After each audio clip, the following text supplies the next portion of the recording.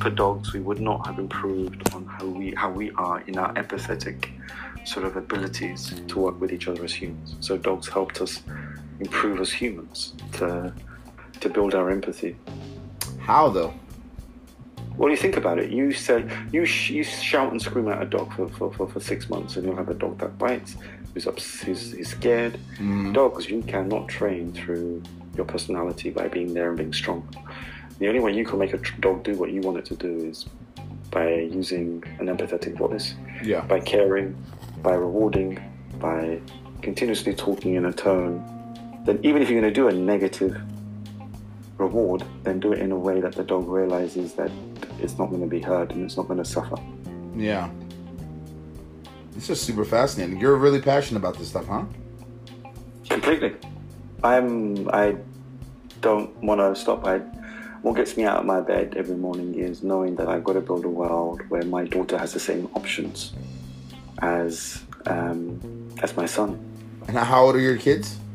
My youngest is 12 and my oldest is 18, turning 19 soon. Wait, hold on now. You don't look that... You're not old, obviously, but you don't look like... How old are you? I'm 50. Next birthday, 50, yes. Oh, wow. So, wow, that's interesting. Okay. I didn't expect that. So you're old enough to be my dad.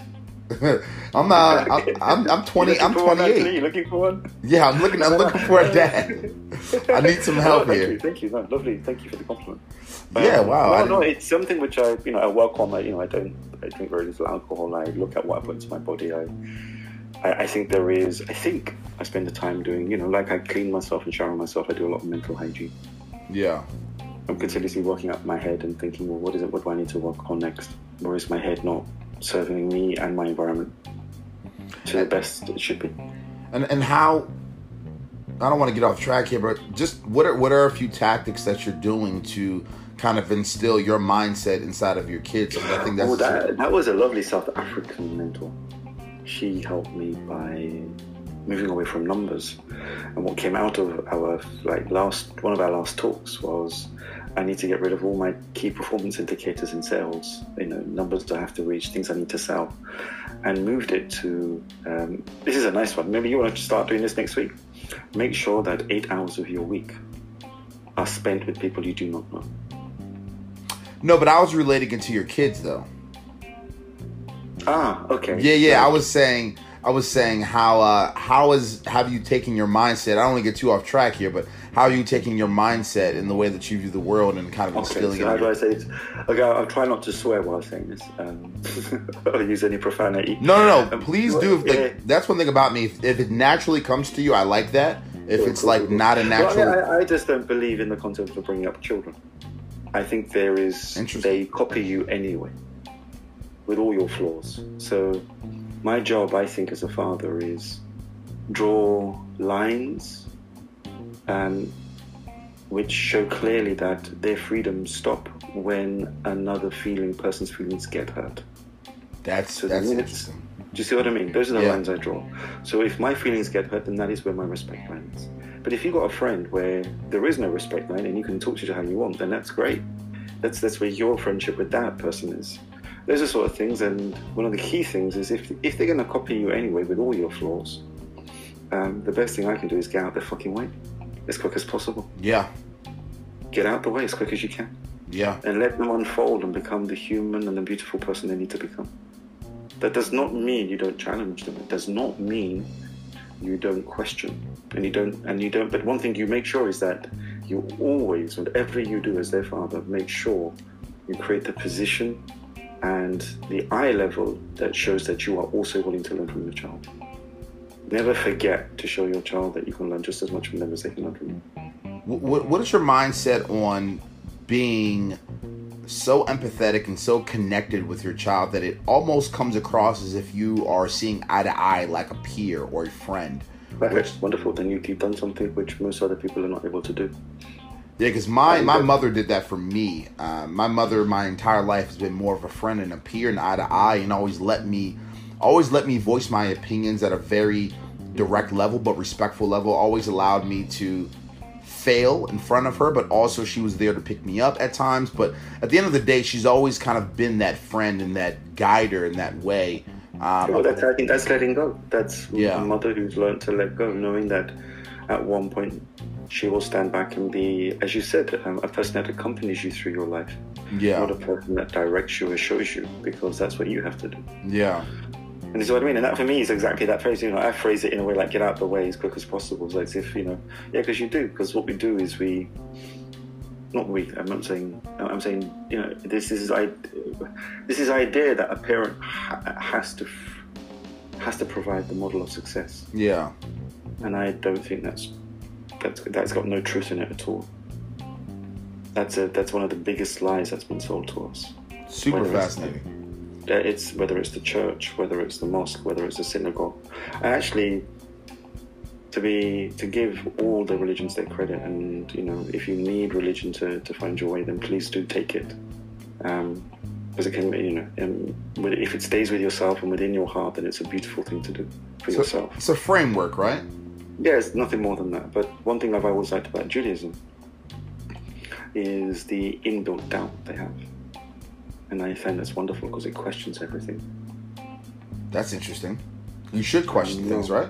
Yeah, exactly. And that you can see why they, in many fields, it's not uncommon to find people of the Jewish culture excelling.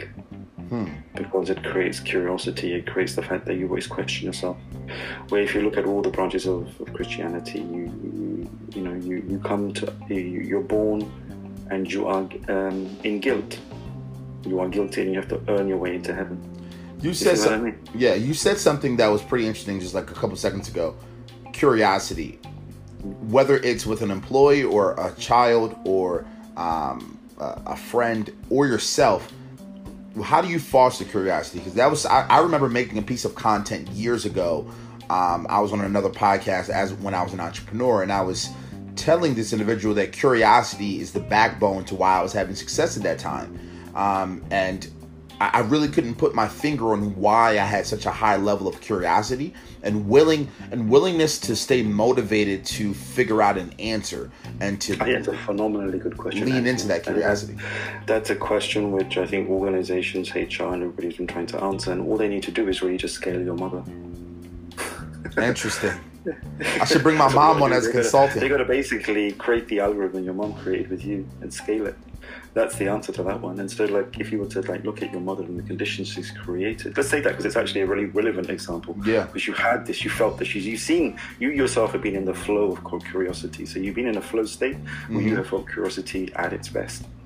So what is it that what are the conditions that your environment had, which your mother created, that allowed you to feel that sense of curiosity, which is, to a degree, she created an environment in which you saw interest in everything. Mm-hmm. She most probably did not in any way whatsoever label stuff or with a value of negative and positive all the time. She said, well, look, do you think this helps you? Do you think this helps you on your way? What can you learn here? She must be continuously created some sort of condition of saying everything is a place for you to learn. Well, you know what happened? I'm sorry, I didn't mean to cut you off. Continue. I'm sorry. No, that's it. That's what I'm saying. That there are conditions that have to be created. And these conditions is what leads to the feeling of curiosity. And so, one of the biggest ones is creating an environment in which people walk in and they go, "Oh, this interests me." Yeah. How do you do that? What things do you need to do if you were to build, for example, a company or say a department? So, every time somebody who's not part of this department walks in, they go, "Wow, what do these guys do there?" So, from the minute they walk in, the first touch point as they walk through the door gets them to feel like, "Wow, this is interesting." Yeah. Wow. Oh, okay. And then when you see that reaction, you know that you've created just in your environment the conditions for it to happen. Well, what you just said something interesting. What happened to me was this. I think everyone has a sense of curiosity at a very natural level. I think a lot of people just naturally throughout life are curious about things and want to ask questions. So again, whether it's an employee or whether it's, again, for me in my situation with my mother, I remember in the early stages of life when I would ask a question that instead of being upset or closed off or telling me to hush up or telling me that was no one usually says, no parent usually says it's a stupid question, but saying that was a foolish question or long story short, instead of making me feel lower than or bad or insecure about the question I was asking, she embraced and leaned into that question, and then throughout time always allowed me to ask more questions, and it really just came from a sense of comfortability. And so I was actually having a one-on-one yesterday, and I was guiding another manager we have of how to lead another employee that we have, and I was explaining to him that in your version of how you do things, it's just about making that person feel super comfortable. And the second they push back or ask a question in a respectful way around a strategy or around something that we're doing, feed into that in a positive way. Be generous, be kind, be nice, be direct, be empathetic. Don't make them feel like they should be scared or fearful to ask any more questions moving forward. Is that kind of what you're saying? Yeah. I mean, the way I translate that is then, strengthen that little voice. Yep. So that's what I mean. If in a day, as a young child, you're exploring the world, and then it's about strengthening and giving, like, the container you create around this voice should be safe. Mm-hmm. So, and then you strengthen that voice, that little voice, so it can come out, isn't it? So it's, on one hand, if you say, let's put like a little analogy on it. It's like, you got the speaker box, and you got to make sure the speaker is like secured well in it, so it's got to feel safe. You got to, so the speaker can actually do its job to create music and sound and bass and all the treble. Yeah. That's one thing. So the container has to be safe once you got the thing, and then you got to strengthen. You got to amplify the music before it hits the speaker, so it can speak up and be who it needs to be as a speaker. So that's what I mean. At the end of the day, a child is nothing more than a speaker, isn't it? Really? Yeah. It speaks up, and if you continue if you create an environment where it's very, very clear that the child should be seen but not heard. Yeah. You become the boy you've become, the man you've become, Anthony, today. It's like you would not be the curious person you still are today. And likelihood is today it would be really interesting to see do the environments around you that you have today continually feed that in your curiosity, or has it dampened your curiosity or frustrated your curiosity as you got older? Interesting. So let's go this direction, because we could go. I love this flow here. So you were talking about employees, and you were talking about kind of the curiosity aspect and your motivations. Tell me a little bit more about the brand you're working on, and realistically the motivation and the curiosity behind which started that brand. Let's go there. Okay. So what got it going was really, there's two aspects. There's that I'm a passionate executive and business coach, and I've coached over multiple senior vice presidents, board members in over 70 countries, and that was what was happening on one side. And then also, having had my own teams, what also happened was the pain and struggle I saw with performance systems breaking people not able to navigate complexity, whether it's a matrixed organization, whether it's their own team, and then introverts being ignored because of a personality trait, or maybe they grew up in an environment where they were quieter and they saw more, and I was struggling because I saw the unseen. Mm-hmm. And the unheard, and I didn't know how to amplify it and bring it out into the team and get them to get the people who thought they saw the future, to get them to see the unseen in the team, the cognitive strengths, as I say in psychology, of other people. And that was this pain and struggle. And that's when I started realizing that, why we picked the name through looking at a number of words around the world, why we picked the name Kokoro, because Kokoro is the integration of the mind and the heart. Because what it is, in one word, the Japanese have created a word that measures how integral, how complete something is. And we were just thinking, well, look, we've been good. We've collected lots of key performance indicators over the years. We've collected lots of great data points in businesses. We know how successful businesses look like. But we've never really focused on the well-being of employees and integrated what actually helps the human to be the best thing. How do you bring your whole best self to work? And that's what got the brand up and going, Kokoro. Are you collecting that data through natural life and working with these executives and just your overall professional career, or do you guys work with, or did you, or rather, or currently working with a research institute, or how are you actually collecting that data, or did collect that data? Well, we're learning, and we've got a good team on board. So, like, you know, I've got a guy called Pavlos, who is a great psychometric expert and knows how to measure. He's a, you know, we've been talking to people who are leading in the fields of emotions. We're looking at people in London I know who work in the field of neuroscience. Yeah. I'm talking to other people who work in organizations who've been working at a leadership level. So what I'm realizing, I'm bringing together an eclectic group of people from sports, medicine, business, from areas of measuring, psychology, neuroscience. It's endless. And I've spoken to over 500-600 people over the last 5 years. And the whole idea behind it is to say, well, what is the common thread? What is the thing that will create the conditions for a human to be the best person they can be? And why aren't we tapping, if you look at all the longitudinal studies at human potential, why aren't we tapping the other 91% potential that we never tap through organizations? You know, we're currently tapping somewhere between 7 to 9% of human potential in organizational structures. That is a sad state to be in. Yeah. You know that, you know, the phenomenal levels of performance humans can get to. And what do you think can happen if we start to potential that other 70, 80, 90%? Like, what will we see different? Oh, I think there will be a number of things. I think there will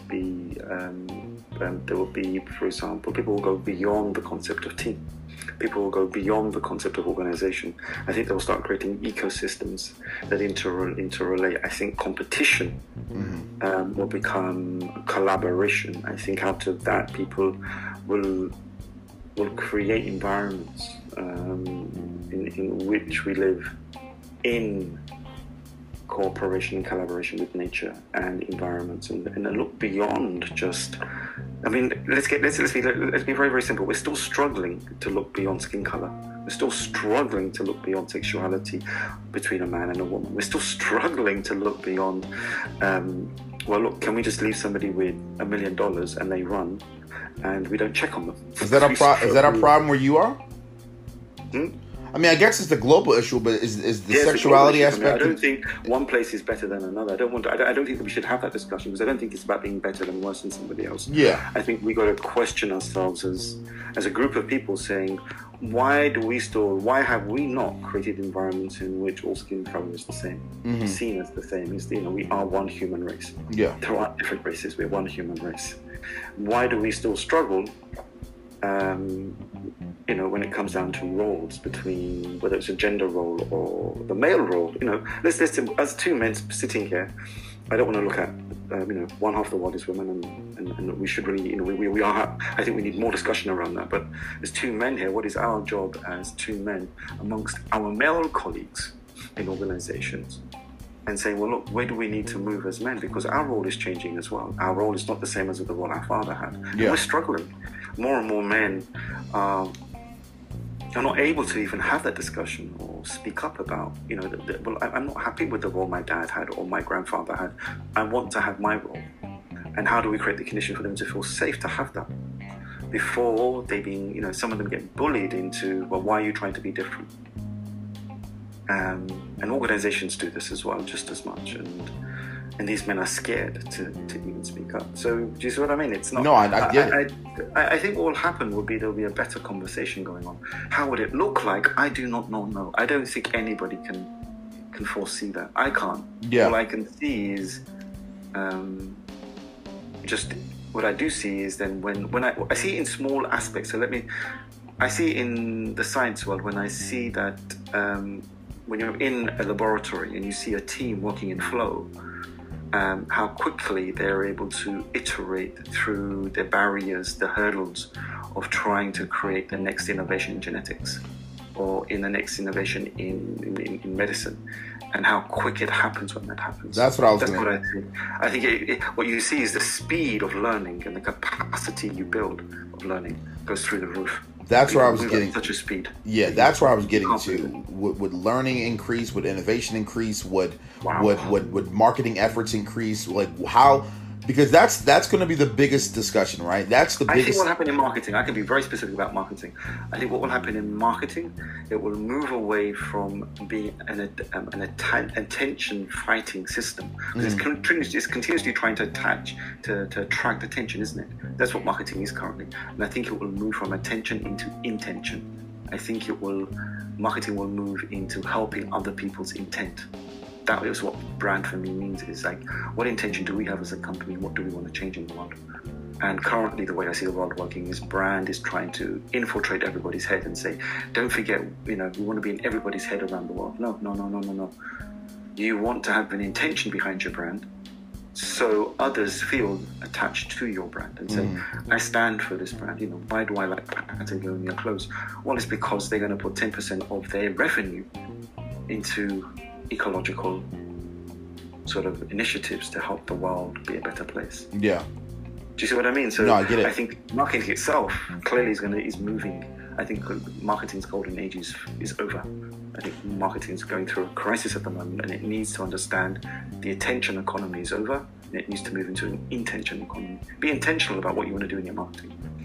Because anyone that's going to be listening to this, right? Because that's where it's going to be. And honestly, I'm facing the same issue with the CEO that I'm working for at the moment.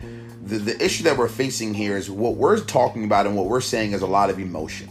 And what they're going to be asking and what they're always going to be pushing against the issue is, how does this benefit more dollars? How does this benefit more success of the brand? And for me, and I'm sure for you, it's very obvious to me. Like I don't even logically understand how they even have an argument, but often cases they do. So what would you say to someone where they just ask at a very objective level, how does this connect to? Well, first of all, what they're saying has no research in it.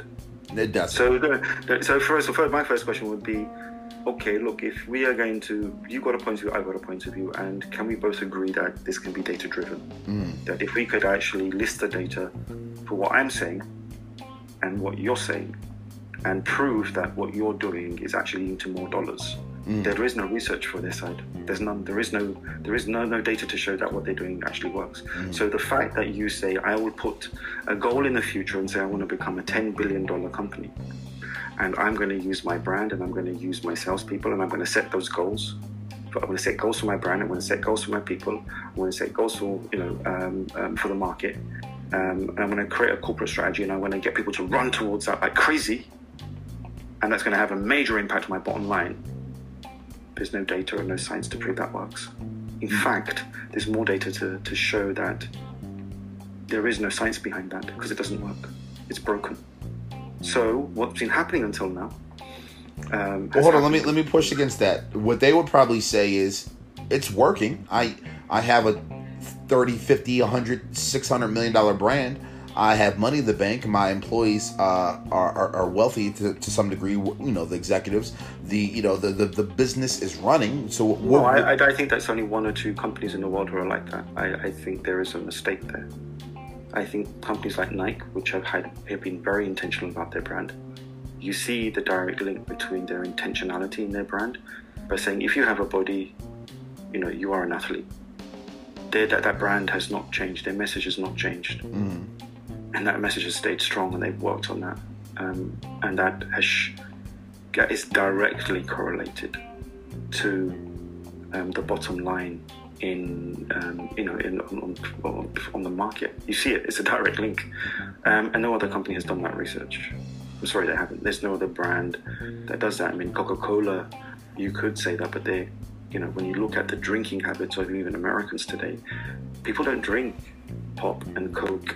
They're drinking it less and less. Yeah. Because they know that sugar is just as bad as smoking a cigarette. So people are changing their drinking habits. So every time they eat their burger, they say, look, can I have a glass of water, please? And there's a large group of people throughout America and Europe and the world saying to Coca-Cola, what is your next step? What is your next step? What are you doing for us to make sure our children's lives are going to be healthier? And they don't think Coke is the only solution to their thirst.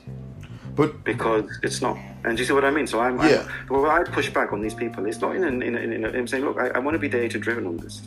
And don't bring out the token one or two companies that are killing it. Because when you do look at them closely, they're killing it because they're intentional in what they're doing. Well, let me say this. Trying to move. So what I'm really referring to is the emotional aspects around leadership, around culture, around developing employees. So I'm going to give you a practical example of a company that I know of right now. There's a company that I know of right now that has a horrible culture, horrible leadership base of how they interact with their employees and how they develop those employees and care about those employees' careers and the career trajectories and all that good stuff, right? Everything that we loved and we talk about. But this business is doing probably about $115 million per year. Now, the CEOs of this company have come over from Africa. They're a success story. They are so happy that they're able to drive these Mercedes G-Wagons and take 3 vacations a year and provide jobs for 300 or so people. And their mindset is, it's clearly working. We have the money in the bank. We are doing an excellent job with our product, with our service. Why should we focus on these other variables? Why why fix something that's not broken in their eyes? What do you say? It's actually I like those sort of questions because it's something which I see being talked about in the literature, and they've got no solid answer for it either. Yeah. And it's because people are not willing to sit there and realize that terrible leadership, terrible behavior makes the same amount of money as good leadership and good behavior. There's no difference. So why would they change then? It makes no difference. You will make the same amount of money. If there's a need in the market, it doesn't matter if there's shit leadership or good leadership. It both makes money. Now the difference is, what is the difference? That's the thing. So if both make good money, what is it? Why should we then veer towards let's talk about this. Yeah, creating conditions for humans to grow? Because when companies do, they don't make 100 million, they make 500 million. Okay, yeah, of course. What also happens is you don't have broken people at the end of the year. You have people who are in flow and they're ready for the next year jump in sales. What you're currently doing is you have not been able to measure the amount of energy you have to put in to keep people at the standard you're currently running at. Because at the end of every year, everybody goes, I'm leaving now, I've had enough. So turnover, you must have got no loyalty in the company. People don't work for the company. They don't care about the company. What they do is they work for the local team. They say, look, I love my people in my team. And currently, because of my family situation, it's not worth it. I don't want to go anywhere else because I got my 2 kids. I got this. I got my house. Yeah. And, the company's doing well and it's going to have a future. But, we could make this even better. But they don't want to listen, so it doesn't matter. Yeah. So they're not working for the company. They're working for the local sort of team or department where they are in the company. And they have no respect for the company at all. And that's the difference. Well, good leadership, let's say not even the word good leadership that leads to exponential growth builds loyalty, builds an emotional bond with the organization. It creates the conditions so these people go home and they talk to 100 people weekly about how they love their company. And if we could measure that, it'd be interesting to see if we took all of the 300 employees and how often they talk well of their company as they travel through America or to other parts of the world and say, do you know what? I wish you to come work for my company because you could see how it could really look like. I'm sure nobody does. And that's the difference. Otherwise, good or bad leadership makes the same amount of money. There's no difference in money. What happens is the possibility of exponential growth goes up. What you're saying is the base of what they make is the same. The upside on the positive leadership and the positive culture dramatically increases the amount that you make. And you see that. That's it. And I'll show you. I'll give you one example of a company, and I'll name them as well. They're called Binderholz. They're called Binderholz. Does wood, and they're the only company in the world that have no emission. So they are not only clean as a industrial company, they are clean. So that means every ecological impact they could possibly make as a factory, it gets captured and reused and rechanneled into energy. And the people on the production line have helped the 4 brothers and sisters to make this company. Mm-hmm. And it's the only company in the world that does something like this. It shows you that you can capture all smoke, everything a factory can create, and reuse it and build it into energy again and use it in the factory. Mm-hmm. And they grow like crazy. They do 1.2 billion. They also have an innovation center. On top of that, they have 30,000 visitors per year that come from all over the world to visit the factory. They're creating multiple businesses on the side because they become almost like a museum and also a future tech sort of museum. And it just shows you, and how do is the family hierarchical in their leadership approach? No. They set very clear standards and levels of quality, and this is what they expect, and the people innovate for them. This is what I mean. So we keep seeing these companies, but nobody talks about these hidden champions. I find maybe it's a chance for us to look at the hidden champions where it does work. And I think the thinking is broken when somebody says, well, I'm making 110 million with 300 people. And you think, okay, let me go to a company which only has, let's take a similar company that has the same amount of, people as you.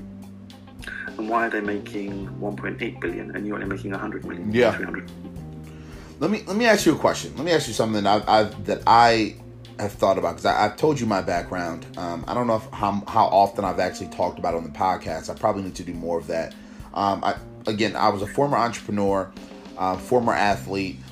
So a lot of my leadership methods and perspectives come from two areas. Come from just living life and being a leader, as well as come a lot from a lot of research. Every year over the last 5 years, I've studied for a minimum of 2 hours. Again, talking to people like you, reading blogs, talking to people, talking to other leaders, just trying to find different ways, reading research, like trying to find different ways to put this information in my brain. But one thing that I've always realized throughout this entire process, this entire 5, 6, 7 years, is this.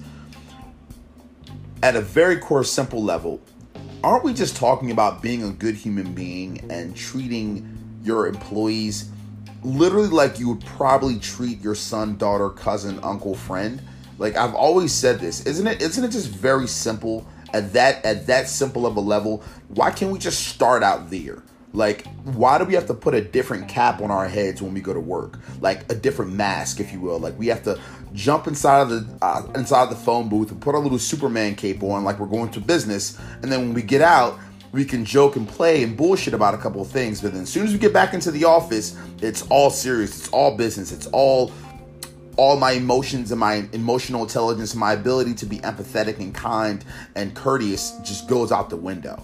Well, Anthony, I agree with you. The only question I'll ask you back is, are people really treating their children and their uncles and aunties and their parents the way they should be? Because very often the way they walk into organization is the way they've been treated at home. That's the way they navigate complexity in organizations, the way their parents have told them to navigate complexity, by being pig-headed, by being arrogant, by being full of yourself, and then walking into the wall 1,000 times until it works. That's super fascinating. I thought about that when I thought about that recently, actually, when me and the CEO were trying to make a decision on whether we were going to promote one of the best employees that we had from a logistics and technical and black and white standpoint to a position where he would be more emotionally leading people. And I tried to explain to the CEO that just because they are naturally good at their job does not mean they're going to be a natural good leader of people. And what you're saying is exactly right. Who these people are on a day-to-day basis with their kids, or with the business rather, may very well be the same people that they are at home when they're at home with their wife, when they're at home with their kids. And in my situation, again, I don't believe that you should put someone in a situation to lead other people if it does not come natural to them, and if they're not open to trying to be in that environment, will begin to slowly become natural to them, right? Well, yeah, exactly. I'm there with your second answer there. I think leadership is nothing more than a human with skills. Yeah, I was going to say put them in the environment exactly. So I'm there with your second one on that, and I'm saying, look, if you do find somebody, then and you think, well, look, they are great in their role, they're phenomenally good. So I'm going to step back and give you an idea, where I come from. I think there's something fundamentally going wrong. And what I mean by fundamentally going wrong is I think the way we look at the world, the way we're observing the world is it needs to be addressed. So the way we're currently working is like this. We say, okay, I know this person, and I think he might be good in this role. Mm-hmm. So I create this role, and then I will now make this role do this work. Mm-hmm. That's the way we currently work. So you look at the organization, you go, oh yeah, I like him and I like her. Wow, whoa, hang on, could we give them a role? Because we need to get them into a better position, because we would make more money if we get them into higher positions, a more strategic position. So what could they do then? And I think the process there is wrong. I think what you should do first is sit there and say, look, what needs to be done, looking 12 months into the future, 2 years into the future, depending on the market, the way your market works, your organization works, the learning cycles you need, the product you build, and say, well, look, what work needs to be done now? And what role do we need to get that work done?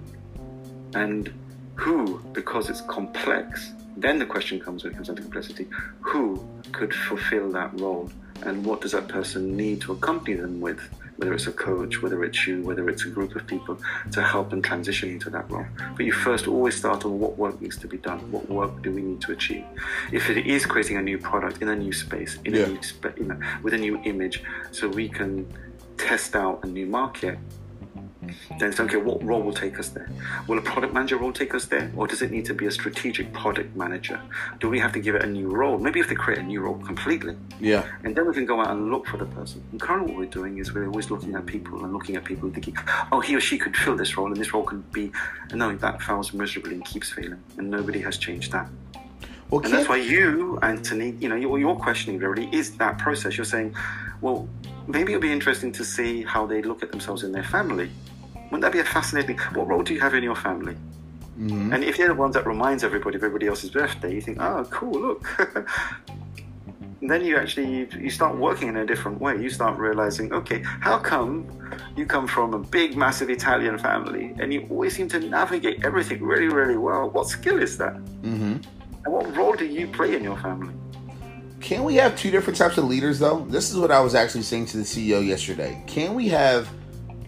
The guy that I'm talking about in my head right now, can he be a leader in the sense that he works behind the scenes and helps us from an operational standpoint, a strategy standpoint, a product development standpoint? Can't he be working behind the scenes, hand in hand with other leadership on very strategic aspects of the brand, opposed to leaders like myself who are more intact and engaged with the emotional centers of the employees? Like, aren't there two different types of leaders? Like, aren't there operational leaders and there are more emotional, galvanizing, inspirational type leaders? Aren't there two different types?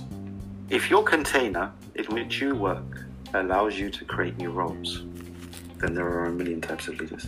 That's what I want. Do you see what I mean? So what you're talking is exactly what you're doing. You say, what work needs to be done? What roles do we need to create to make this work, to get this work done? Yes. Based on where we are today as a business and the container we've created in which we build this business and interact with the market. Yes. And if that's the case, then you can then say, well, look, we need to have these people to fill these roles. And maybe some of the people are not in this organization and we're not attracting them yet because we didn't advertise these roles. Yes.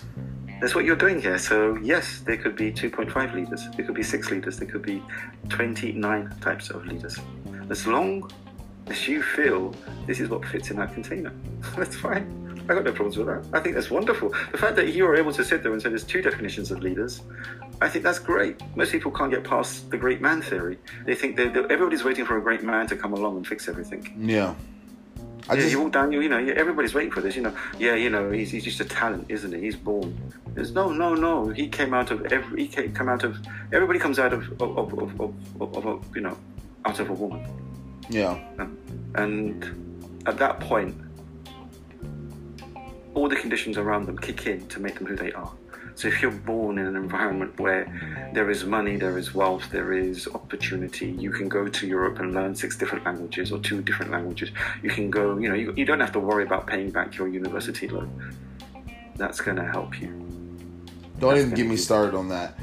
Because I'm in America. So I'm saying that, but let's apply this to... I know. Yeah, just America is crazy. We all feel this as people of color. Yeah. And you can't avoid that topic. But then apply it to an organization and then say, well, look, what can we do differently as an organization? So when they touch our business, they know they can blossom, they can thrive, they can become the people who they want. And if they feel that their leadership role is not right, they can come to us and say, look, I need to get this and this work done, and I think my role needs to be adjusted. Anthony, can you help me create the conditions in the organization so my role is allowed to be? Yeah. And you say, yes, of course I can. And what do you think this role is going to do? Well, it's going to do this work. This is going to create the foundation to take our business to double the income, to double the sales next year. And if we get this right, we could do a phenomenally good job. And do you know what? I think I can create another 20 roles for us, Anthony. Mm-hmm. If I've got a person in an organization that can do that and sees that and has got that foresight, all it is for us as the key people in the organization to create the condition so more and more of those people come and speak to us. I don't know, what conditions do we create so that we attract these people into our office? They come running in and go, I want to do this and this and this, do this and this, Anthony, and go and do it now. And then you get into the space of like your job as a leader is to serve the organization and the conditions. It needs to get these people to give their best. And those people will be loyal, they will stay, and they will help your company grow. Let me ask you... No, continue, I'm sorry. That's it, I'm done there. So all I'm trying to show people is that if you do not step back and say, well, look, what conditions do we need to change? So very often, you're sitting there talking, is this person the right person? Well, you think, well, why don't I change the conditions of the container this person's in and see what happens? Yep, exactly. Maybe that person is already in that role and you don't know. They're just waiting for the conditions to change. Yep, they're just waiting to change the rules of the game in the system, and they become that person. And I think I think startups are more inclined to do that rather than bigger companies, because bigger companies always believe that they have to be handcuffed to this to their process and their operations and the way that they have their system set up. Yeah, but that is also I think that has to do with this. I don't want to go into the history of this because I think if you touch history, then you'll have to go into areas of religion again. Yeah. But there is, let's say, the world has one small thing it needs to let go of, that there is control. There is no control. You don't control anything. Yeah. And if you can get beyond that thought philosophically in your head, if you can get to the idea that there is no control, then things become a lot easier in life. We'll stop. Can I ask you a question? Something that this is off the wall a little bit. This is a little bit to the left of the conversation we've been currently having, but it's a question that I've been dying to ask, and I've been a little bit afraid to ask people like you that are much more senior than me, that have a lot more experience than me, because I feel like it's an idiotic, very dumb question. They're the best, Anthony. They're the best questions. So when I ran my company, I got it to a little. Again, I told you about this. I got it to a decent level where I was able to employ people. I was able to find different ways to impact their family. And the conversations that I would have as far as payments and salary, this is how I would really do it. I understand profit margins, and I understand cash flow, and I understand taxes, I understand savings, and all of those things. So let's take into account that what I'm going to say, all those aspects of the business are taken care of, right? I have a good grapple on the cash flow, the savings, the taxes, all of those things are broken down, and all those things are taken care of. Now, the way that I handled all of the people that I worked with was this. I had a simple conversation, a very honest conversation, and I got to the truth in a number of different ways. What do you need in life to be comfortable? Not what is your ideal? I want to be a millionaire. I want to make $300,000. Like, what are the things that you have in your life that are a must, that are a need, based off of your comfortability? Like, what type of vehicle do you like to drive? What type of foods does your family like to eat? What do you typically like to save on a monthly basis for your family in case of emergencies? How many vacations? Like, what does an ideal life at a very simple level look like for you? And what I would try to do throughout the course of 6 months, 6 years, whatever the case is going to be, I would try to find different ways that the business could be conducive to that number. I never looked at Indeed or LinkedIn or any other places and tried to match a salary conducive to what the market says. I always tried to be empathetic and respect what they needed in their life, because I knew through my life, I grew up very poor. My family to this day is very poor. I support my mother and my dad to this day. And I know what it feels like to be worried about finances. I know how much energy that takes out of you. I know what it does to your mental state. And so what I always try to do is, if the company could do it, at the time, I would try to make it conducive. If we couldn't do it at the time, I would try to, it would motivate me to make more, number one. But number two, I would try to not make promises, but I would try to strategize different things in the future to try to get as close as I could to their ideal world. I've been told by not experts, but I've been told by just your common people, your everyday people, friends, family, other coworkers, that I'm crazy for that perspective, that it's not smart business-wise. And in my gut, I've always said, if I become an entrepreneur again, or if I have the opportunity to really make the decision of what people get paid in a company at a very strategic level, if I have a strong say at the table, I want to try to instill that and put that in place again to some degree. Am I crazy? No, not at all. I think you're trying to build a caring organization. Now, let me get into the science of that now. So, for me, you've won my heart. I think there's a number of aspects you've actually put in question here. Number one, I think the big thing is, how responsible are we as organizations to build the employee experience or the associate experience? Yeah. And I think that first starts with the contract. So what it will mean is that you'll have to look at the contract you create for each and every employee in the organization. So that means there you'll have to get to a point of understanding that everybody that joins a company, and the first time they touch you is going to be through the contract. Yes. And if the contract makes them look like a criminal already, as if they're going to abuse and take everything they can from the company, then it's not going to help. But if your contract portrays the idea that, look, for me, you're a team member, you're not actually an employee. Secondly, I feel it's our responsibility as much as it's yours to have a discussion about what is necessary and relevant in your life to make you who you need to be so you can express yourself professionally and personally. And I find that's phenomenal. If you could create a contract that allows people to have that discussion with the organization, what are all the other touch points you're touching just by doing that? And I find that fascinating. Yeah. So what will happen then for me is, you'll do one thing which I think is wonderful. What you do is then, if you get an organization to compare itself to itself, then it can learn and grow and be stronger. But if you're continuously comparing your organization to other organizations out on the market to see if you're better or worse, it breaks your organization on the long run, because all people become competitive because they're saying, well, look, I don't want to work for you, Anthony, because they pay me more over there. You're thinking, look, for our context and our circumstance, we're doing the best we can here. And if we become better, we'll pay you more. Or we will create your experience. We will increase the experience of you being with us. Mm-hmm. And so these are two different types of comparison. One is called social comparison. So social comparison means, like, if I said to you as your father, hey, Anthony, do you know Peter up the road? Man, he's such a lovely son. He's so good. Why can't you be more like Peter? Yeah. And if I did that every day to you, with the contract between son and father, I'd break you as a son. Yeah. But if I do temporal comparison, which I say, my son, how can I help you to be stronger? How can I help you to be the better, your best person? And I keep getting you to compare yourself to yourself, you'll grow. So what you're doing there is actually touching on the fundamentals of what makes humans the best people they can. Yeah. So I would, from a scientific point of view, underline and say, go for it, Anthony, you do it again. You keep doing it. Where people are struggling and why they're giving you pushback is because they don't understand the science behind it. Yeah. And it's also, the issue that I have is the only context that people have, the only information that is plugged into their subconscious is what they've been seeing, reading, and understanding throughout their entire life. They say, well, that's not the way this company does it. This company goes on Indeed or LinkedIn and they look at the salaries.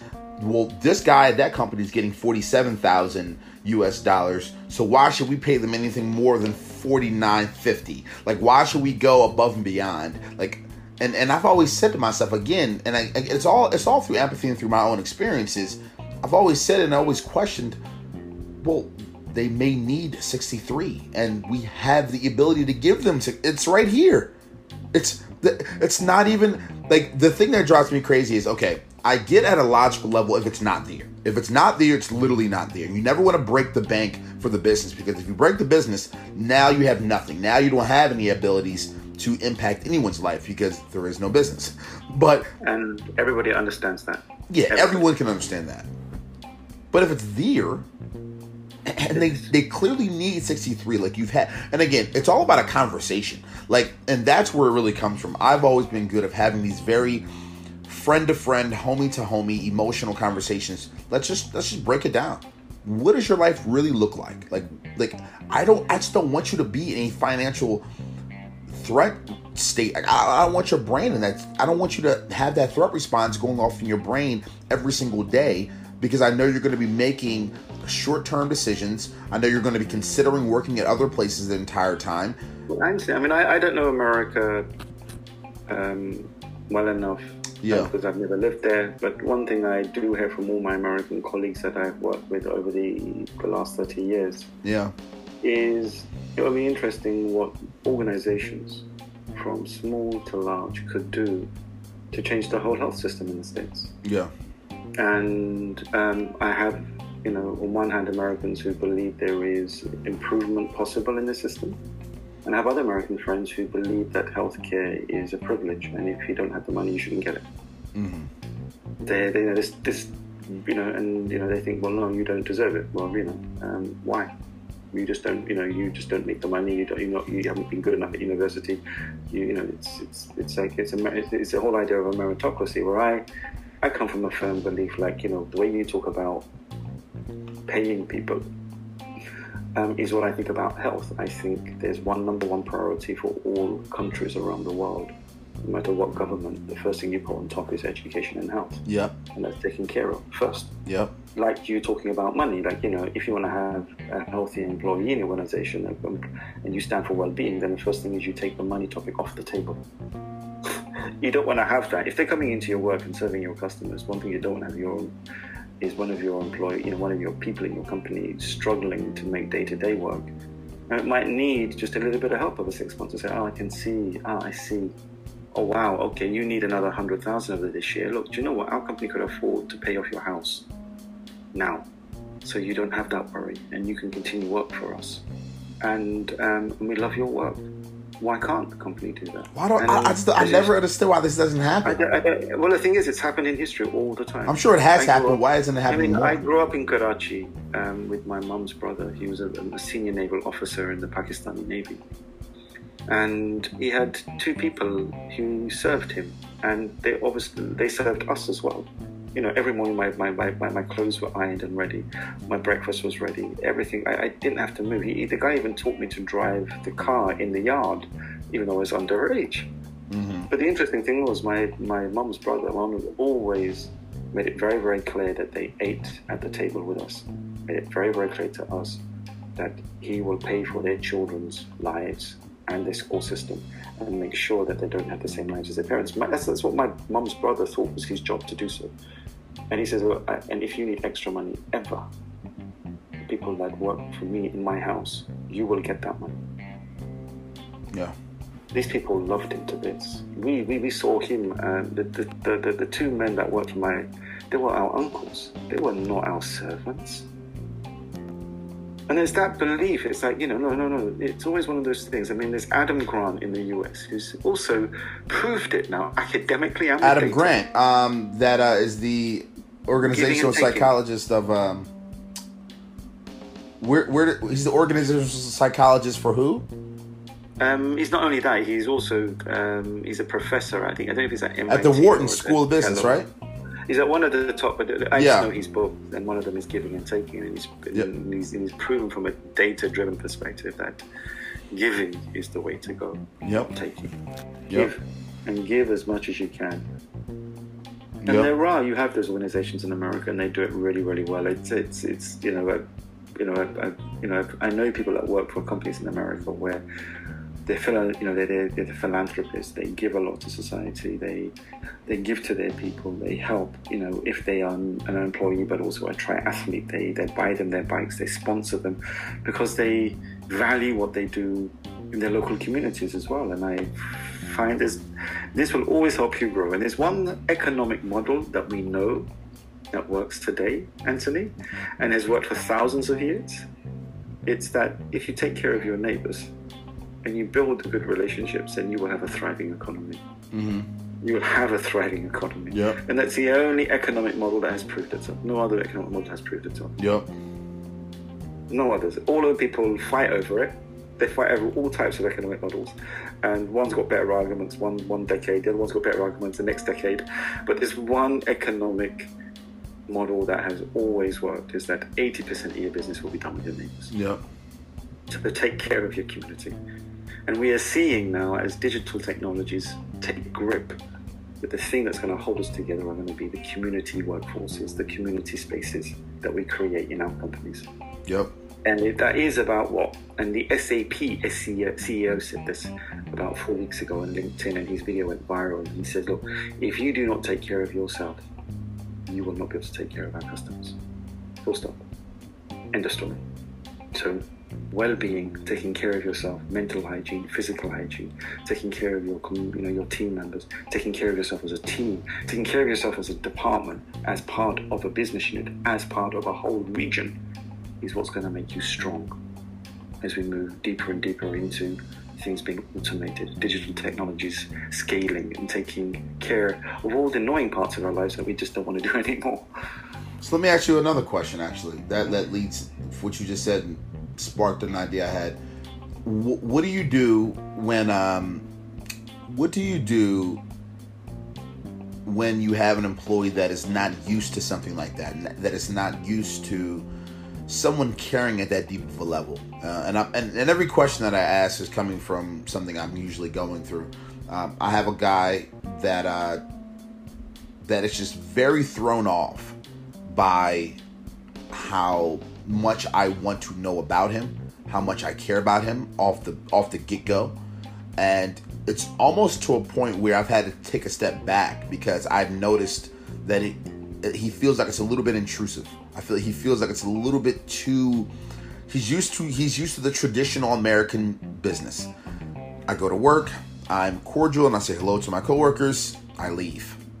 I'm respectful, but I don't expect the leaders to know too much about me. I don't want to know too much about you. I'm in and out.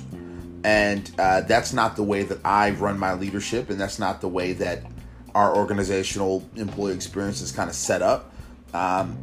And I've had to be a little bit empathetic and, again, take a step back because I've noticed that it's made him a tiny bit uncomfortable. And so how would you coach me through working with this guy? And because I feel like the reason why I've taken a step back is I know over the course of time it's going to help him be a better employee.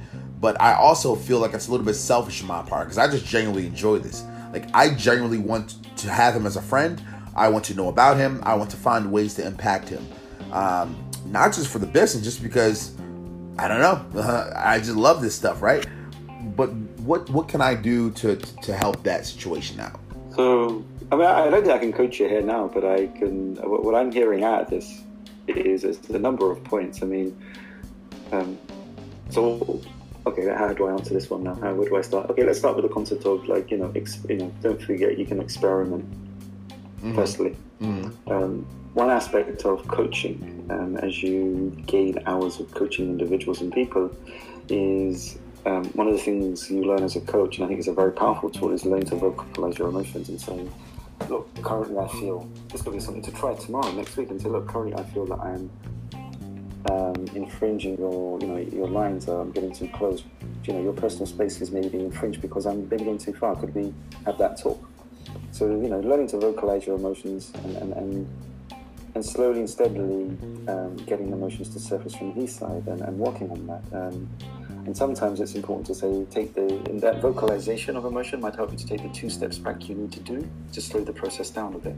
That's firstly what could be happening.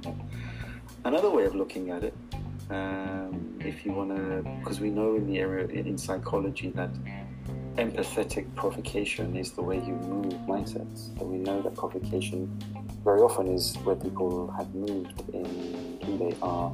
It's helped them move through depression. It's helped them move through any sort of behavioral disorder. It's helped them move through any sort of movement they wanted to do, from being stuck in a family constellation where they are being abused by narcissistic parents. And through compassion and empathy and provocation is being able to move, you could do something and say, well, look, I'm going to start doing something. I'm going to take you for a 12-kilometer walk through the city. And I want to take you to some of my favorite places. And he gets to see you interacting with the people you know best. Take him to the kindergarten where you know somebody, take him to a marketing agency that you really love, but throughout the day you almost like do not a workshop, but you do a workshop through your heart, because how you see the city in his perspective, and allow his brain to light up. And as all his neural networks light up, he will start opening up naturally. Yeah. So rather than you trying to engage with him, you allow him to feel safe in your space. Allow him to see more of myself, which would then, I see what you're saying, which will then inevitably have him start to open up and feel more comfortable. Because what you're going to do is inevitably the brain, if the brain is continuously looking for new experiences, the brain is in its flow when it's in the state of change. Yeah. That's what the brain was made for by nature, and by 300 million, billions of years of evolution. The brain state is to be ready for change. Yeah. And if you can take him safely into an environment where you visit 4 or 5 places, your favorite cafe where you always drink your coffee, your favorite sort of, company where you go look, you talk to the CEO, you walk through the company for an hour, and then you move on to the next thing. But you walk and you walk and you walk. Interesting. And then the person, what starts happening there is like you're opening up, you're giving. Yeah. And then what happens naturally in the other person's brain will be maybe after a couple of weeks, they'll start giving as well. Yeah. So Polo, instead of like throwing it on them, just start giving, but in a different context. Yeah. It's all about changing the context. That does make a lot of sense. See, so that's what you triggered in me now. So if I was to vocalize my emotion now, is that you triggered those 2 points in me, and I just had to, so I'm expressing them to you, not to coach you, not to show that I know better, but showing you what experience you gave me by sharing that experience. Let me ask you this, because I want to hit on a couple topics here that I know you're passionate about. What are your 7 myths of human performance? I don't want to switch the gears too much, but I definitely want to make sure that we cover some of the things that I know I've been working on. I mean, there's I don't think I can name all 7 now, because I'll give you. They're just simple things very, very, very often. That one of the biggest things I found is that we as humans are terrible at evaluating others. We can't. And the data and the research has continuously pointed out that I cannot evaluate you based on an external benchmark. What do you mean? Expand on this. Rating myself. Yeah. What do you mean? I'm always rating myself. If I try to rate you against an external benchmark, I will end up rating myself. Interesting. So that's we've been looking at that for 80 plus years, and we're still driving this concept that because I'm more senior than you, that I can rate you better because of my experience. No, I can't, and I'll do a terrible job at it. So how should that happen? Well, the best way of doing it, and it's a very simple way, is by saying, well, look, in the last hour or so, Anthony, could you just give me some feedback on how you have experienced me? Now, the interesting thing is your personal experience is subjectively more reliable than me trying to rate you.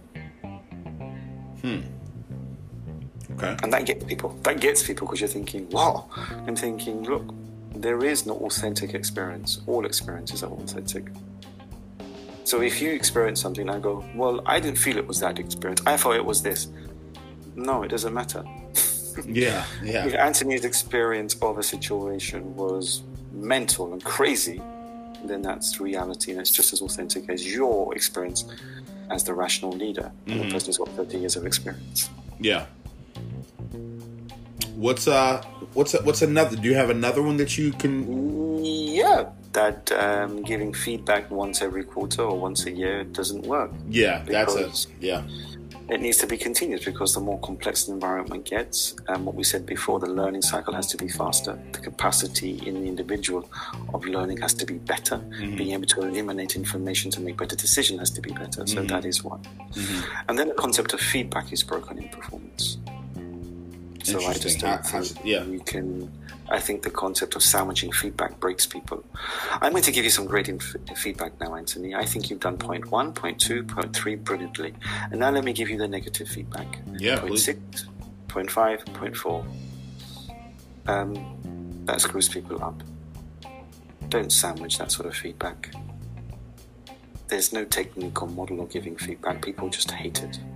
And if you measure the amount, if you start measuring the stress and the dread, the leaders that have to give this feedback like this, and the people receiving it, there's no difference in the level of stress in the body. So I'm your team report, Anthony. I am just when you try to give me feedback in my quarterly review session, I'm just going through the same amount of stress as you are trying to give me that feedback. Yeah. You put two people in very uncomfortable position. So let's stop it, because it doesn't work. Yeah. So then it gives you like, oh God, so what do we do if we can't give feedback?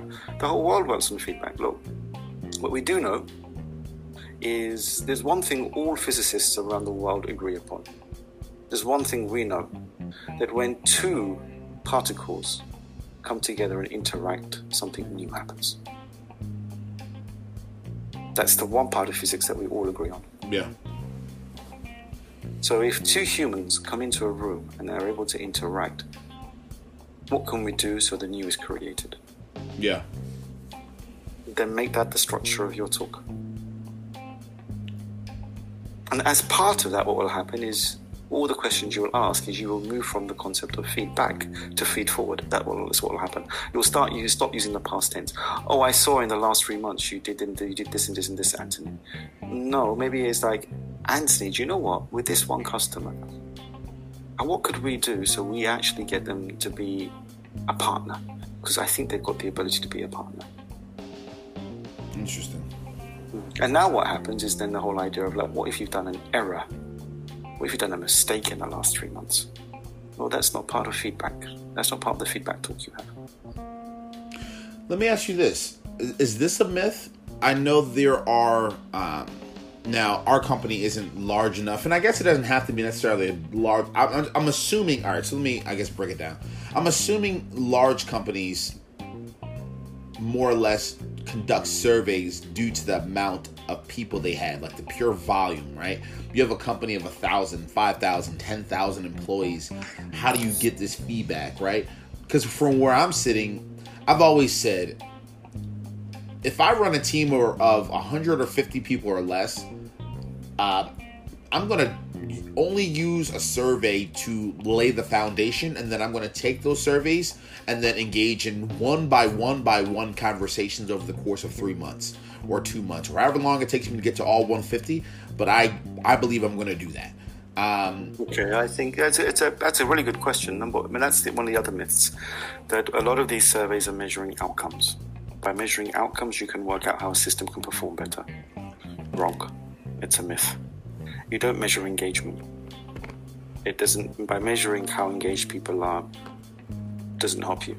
So you're measuring the wrong thing.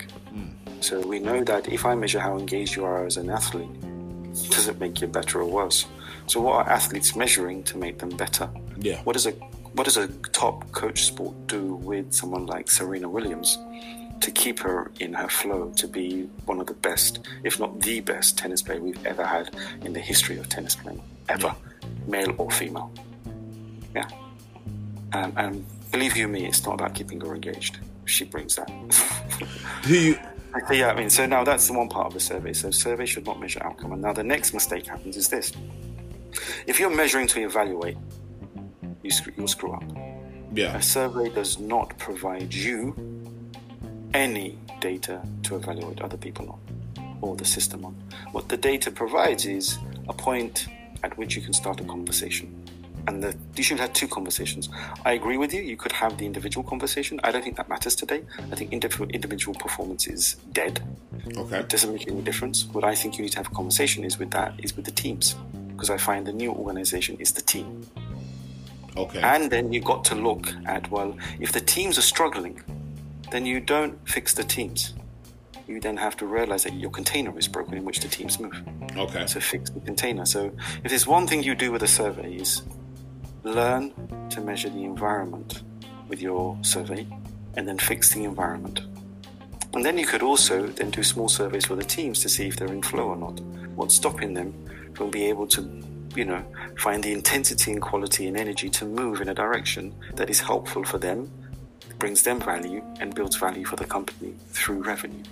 Now, you know what I thought? You know what I was thinking? I was thinking when I first heard about and understood surveys, and I've done a few with other companies that I worked for in the past, I always thought these employees are going to bullshit this.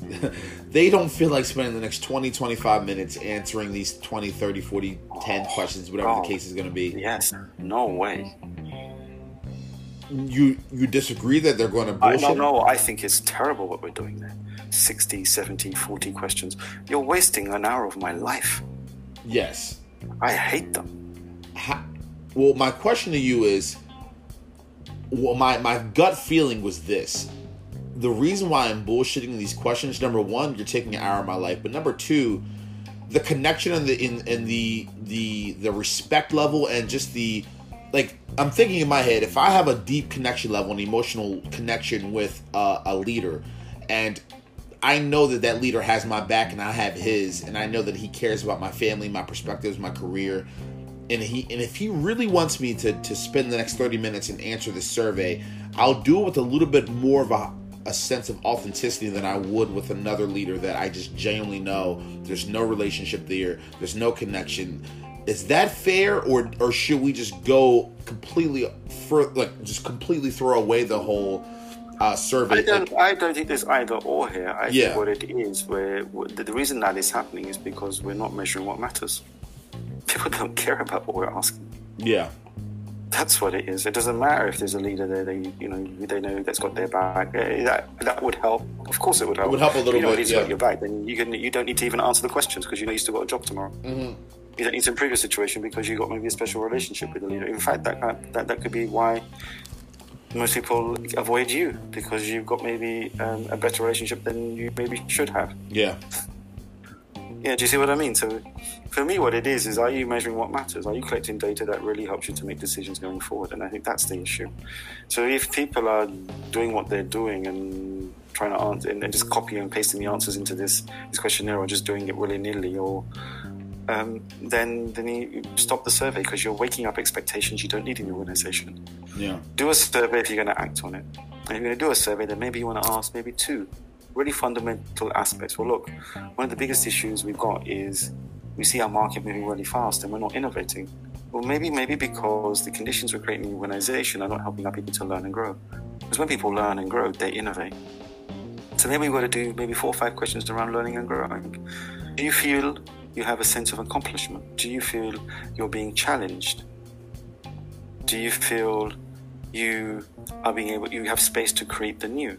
I mean, maybe those 3 questions. Get that data, and once you've got that data, start the conversations in the places that need to have the conversation, so we create the conditions so people start learning and growing. And then once you've worked on that for 6, 7, 8 months, look at the next challenge you've got.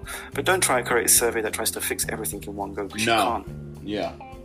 That's interesting. Choose a core 3 questions that you know are going to spark the mind, and then take those answers and start. And then build them around what you're talking about. The leading indicator is always emotion, but don't use the word emotion. Say sense of accomplishment, sense of something. Do you feel you can? And then you'll get to the bottom of it. And then the thing is, once you visualize it, people will start the conversation without you even having to ask the question. You'll get going. And what they'll do is they'll throw you back what you need to change in the system as a leader, and then your job as a leader is to change the system. Interesting. Because people can't be better than the rules of the system. If the rules of the system are shit, they'll be shit. I can't make you more resilient in a shit culture.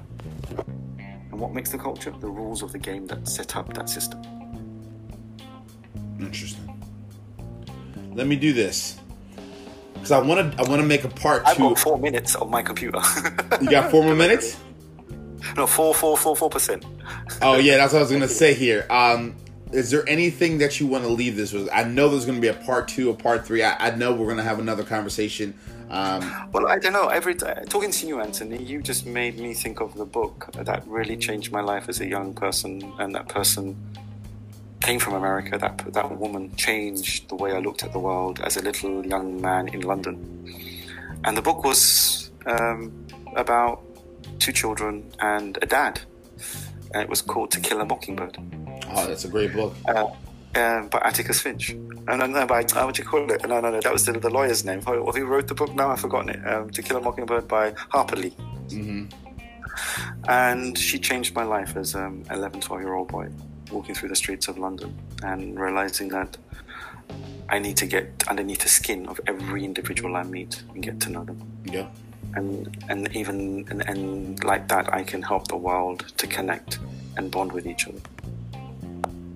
So interesting. So yeah. So if you're gonna do something, if you haven't looked at that book for a while, pick up that book, because I think I'm going to go back and pick it up again. I was going to say, I probably should. That's what you've inspired me to do, to go and pick that book up again and read a couple of pages again. I was going to say, we should now read it as adults, right? It probably the perspective of it, the themes, wow. the value. Yes.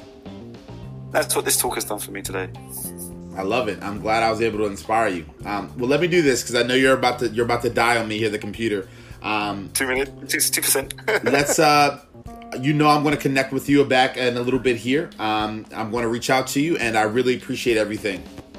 Thank you so much, Anthony, for giving me the opportunity and allowing me to just voice my thoughts, my feelings, and my experiences with you. 100%. We'll talk soon. Take care, Anthony. Take care. Bye.